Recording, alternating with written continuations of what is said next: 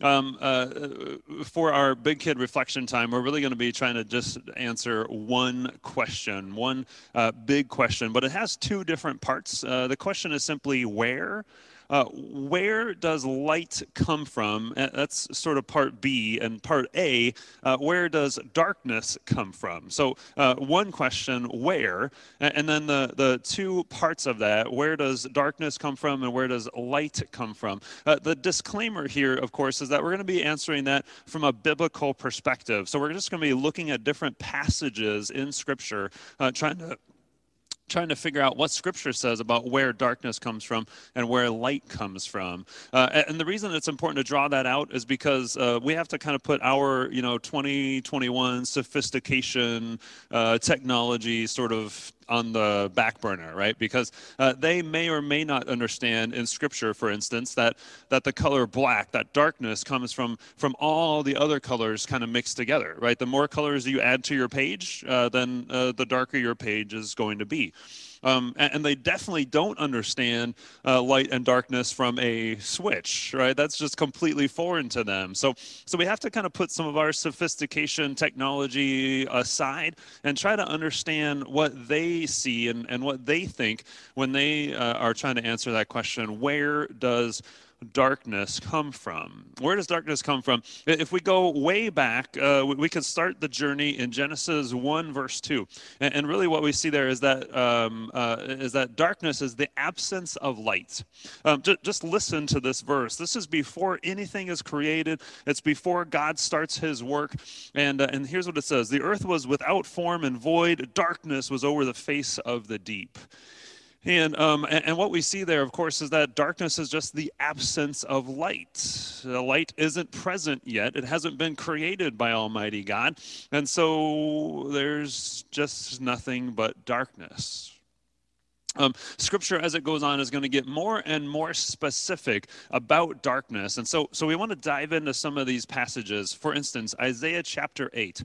Isaiah chapter 8 kind of details a sequence of things that lead up to darkness. And it's kind of interesting. All four of these things in the sequence of Isaiah 8 can certainly be darkness on their own, or could certainly lead to darkness.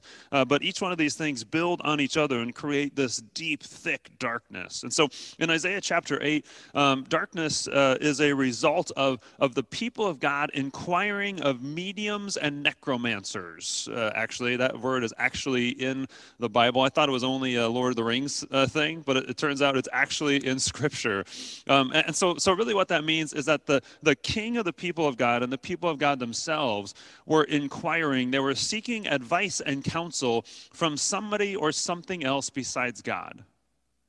They were going to somebody else, something else, and saying, hey, what's going to happen? What should we do? The people of God were inquiring of something besides God, and that inquiry somehow leads to distress and hunger. If you read in Isaiah chapter 8, the later verses of that, the inquiry of the people of God somehow leads to distress and hunger. We don't know, maybe those inquiries just had no answer at all. That would be a very biblical thing. People frequently turn to idols, and idols have ears, but they can't hear, and they have a mouth, but they can't speak. And so often people turn to idols or other things for answers about what's going to happen or what they should do, and there's no answer and no reply. Maybe, best construction on things, the inquiries of the people of God just had a wrong answer. We don't really know, but the inquiry of the people of God goes awry, and it leads to distress and hunger. And then it says that distress and hunger, that physical need, makes them angry at God. There's a way of, and we don't experience it quite as much in this country, but there's a sense of physical need that sometimes makes us frustrated or angry at God. And then the people of God, after all of that, their anger turns their eyes off of heaven and really just down here on earth. And they start looking down here for help. And of course, no help is offered. This is Isaiah chapter 8. No help is given. And so the text says that the people find themselves in distress and darkness and the gloom of anguish. So just follow the sequence, right? They inquire, they go to somebody and something else besides God for advice and counsel. No advice and counsel is given, which leads to distress and hunger, and that distress and hunger leads to anger at God. And then they turn to world and worldly things for help, and no help is given. And the darkness and the gloom of anguish is thick for them. Isaiah 60 is another place where darkness is found. And in Isaiah 60, darkness is everywhere. It literally covers the face of the earth, it says, and darkness is thick. It's not just like kind of dark. It's like really, really dark. This is a thick darkness, Isaiah 60 says. And the darkness is detailed for us in Isaiah chapter 59, which is right before Isaiah 60. The cultural circumstances of the people is kind of detailed. And it basically says this. It says several things, that the iniquities of the people created the separation between them and God. So, in other words, their sin created darkness. It's like, a black cloth, a doubly thick, triply thick black cloth was held up between them and God. Iniquities made this separation between them and God. It says that the cultural circumstances were very violent. The people were violent towards one another. They frequently spoke lies, likely to each other, but also to God himself. It says that they had impure thoughts. It says that they walked on crooked paths. In Scripture, you want to walk on the straight path. There's one path, one good path for you to walk on, and it's a straight path. And these people are walking on crooked paths. And then it says simply that they had sin in their heart and in their life. This is Isaiah chapter 59. And sin in this case means that there's a good path, a path that you should be on, and the people are wandering off of that path. They're straying from that path. Isaiah chapter 60. And if we keep going, oh man, I lost my notes here. Luke chapter 1, darkness that we already read earlier. Darkness comes from the people's sin. And another way to describe that is missing the mark, right? There's a target that you should hit, a target that is laid out there for you, and that target is being missed. Maybe you're aiming at a different target. Maybe you're trying to hit that target and you're just missing, but you're missing the target that you should be hitting. And in Luke chapter 1, we know the cultural circumstance of the people. This is the historical time of Jesus. And we know that things aren't how they used to be. It used to be in the Old Testament, when we think about, King David and King Solomon, the nations literally flowed to the people of God. They were in charge. You could say that they were like the center of the whole world. And that's kind of how God set them up to be. But now, Luke chapter 1, things are not as they used to be. Now Rome is in charge, and they're under the oppressive thumb of Rome. Rome is the center of the world and the thing that all nations sort of flow to. And when things aren't as they used to be, that creates a certain level of darkness. We can even go to John chapter 8, where Jesus tells us where light and darkness come from. And he says that darkness comes from not following him. That darkness, we've talked frequently, right, that a disciple is following Jesus on mission with Jesus and is being changed by Jesus. A disciple is somebody who follows Jesus. That means to walk the same road as him in the same way that he walks it. And so darkness comes from not following Jesus. Here's the question for you. In 2020, where would you say that your darkness comes from? We stand at the beginning of 2021, and we sort of do that natural thing where we look back over the course of the last year. And I mean, how would you label 2020? As mostly darkness or mostly light? Now, I'm sure that you had at least pockets of darkness in 2020. Where would you say that darkness came from? I think the reality is, if you're like me, you probably say, yeah, I connect to all those things, Pastor Dave, that you just walked through, and so much more. See, we can relate and connect to darkness that comes from consulting and seeking advice from something besides God. We can sense the darkness. We understand darkness that comes from physical need, distress and hunger, things that press against us. We understand darkness that comes from our own sin. We understand darkness that comes from life not being how it used to be. We understand darkness that comes from not following Jesus, not walking the same road as he walks it. And of course, you throw on top of all of that the darkness that comes from COVID and all the death that surrounded us in 2020 and all the fear of sickness and disease that we faced. And then you face, throw on top of that the racial and political tensions that we encountered. And there's a certain level of darkness that comes from that tension. And then the loss of all the events and even the relationships that we used to call normal. And now those relationships and those events feel very distant. And there's a certain level of darkness that comes from those things. Where did your darkness come from in 2020? There's this really interesting thing that happens in Scripture that usually, almost every time that darkness is mentioned, there's sort of something that follows very closely right behind. There's always some references to light. And so darkness is almost never left on its own, and darkness never really is allowed to stay. Instead, darkness is pushed out, and light enters into the picture. And so for the next several minutes, we want to just answer that question, where does light come from? And we go all the way back and we look at Genesis chapter 1, right? We read Genesis 1, verse 2, where the darkness was hovering over the deep. And then Genesis 1, verse 3 pops in. And guess what? God said, let there be light. And there was light. That's a fascinating moment. From page 1 of Scripture, God is the source of light. Light always needs a source. And from page 1 of Scripture, that source is God. Light always needs a source. And from page 1, that source is God. Isaiah chapter 9, right? We looked at Isaiah chapter 8. Where this mounting sequence of things leads up to this darkness.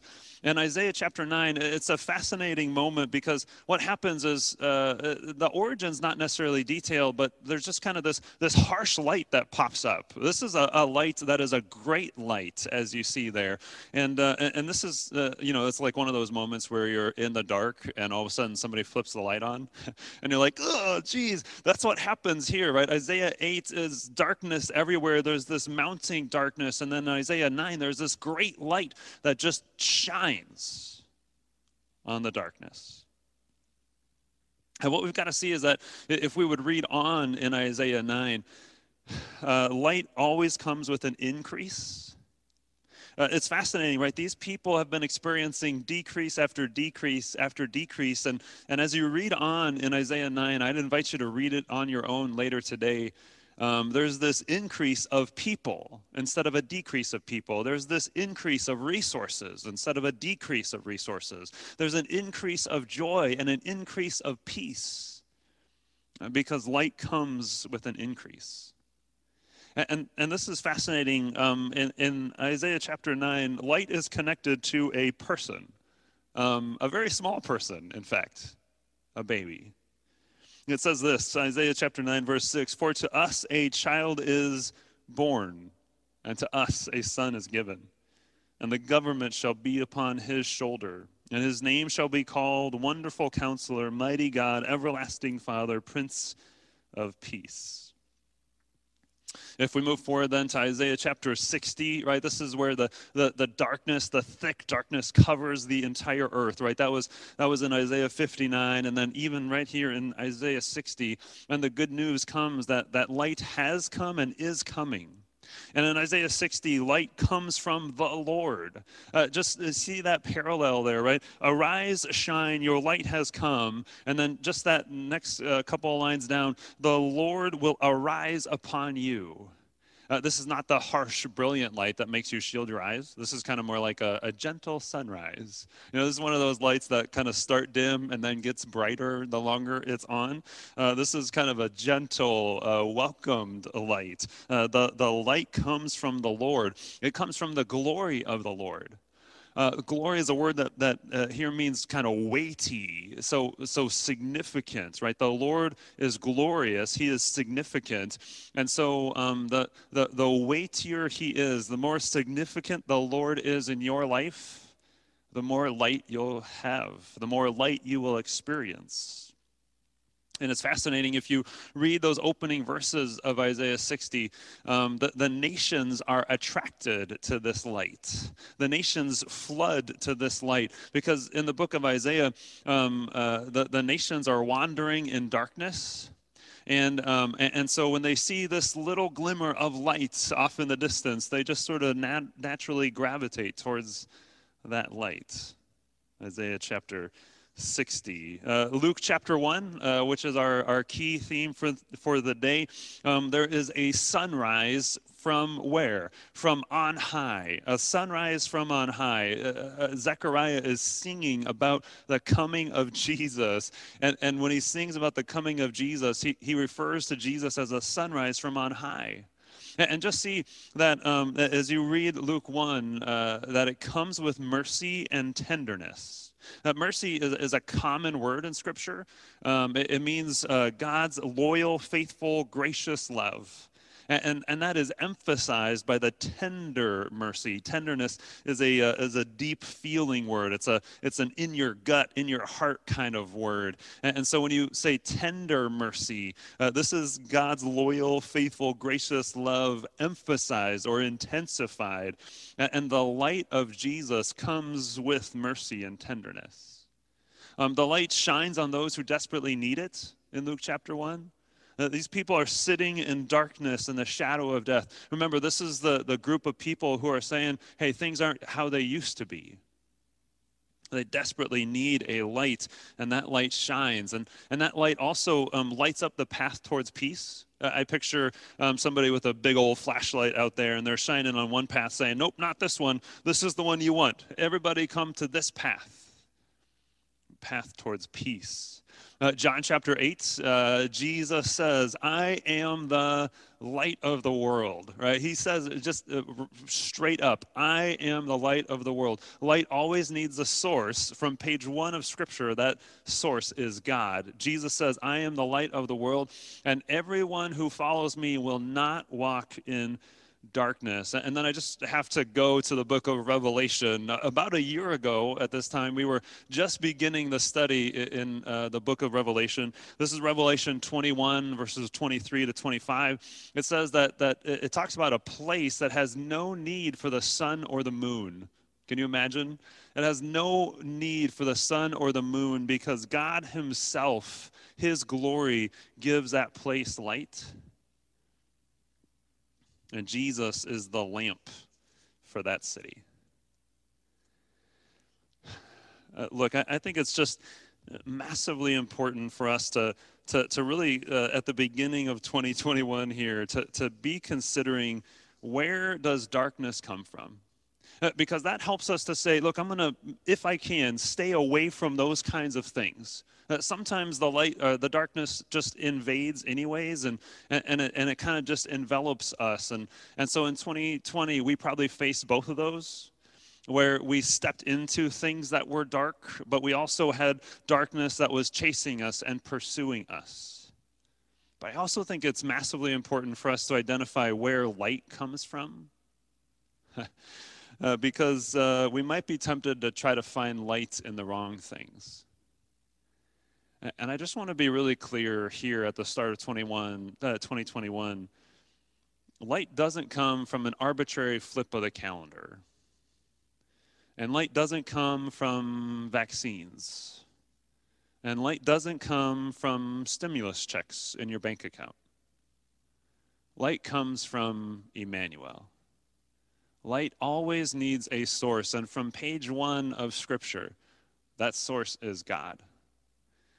And we can celebrate, and we know that we have a God who is what? with us. He's Emmanuel. He's been Emmanuel before. He's promised to be Emmanuel in the future, and he is Emmanuel with us right now today. And so we know that no matter how thick the darkness is, that darkness is not the end. There's always going to be light that follows. Light is coming, light is here, and so we can celebrate. And for me, praying this particular verse from Come, O Come, Emmanuel is really helpful. It's really helpful after maybe a bad, dark day. It's really helpful after a bad, dark year. And it just kind of comes to Jesus and invites him and his light into our life. So let's pray it together. Come, our dayspring from on high.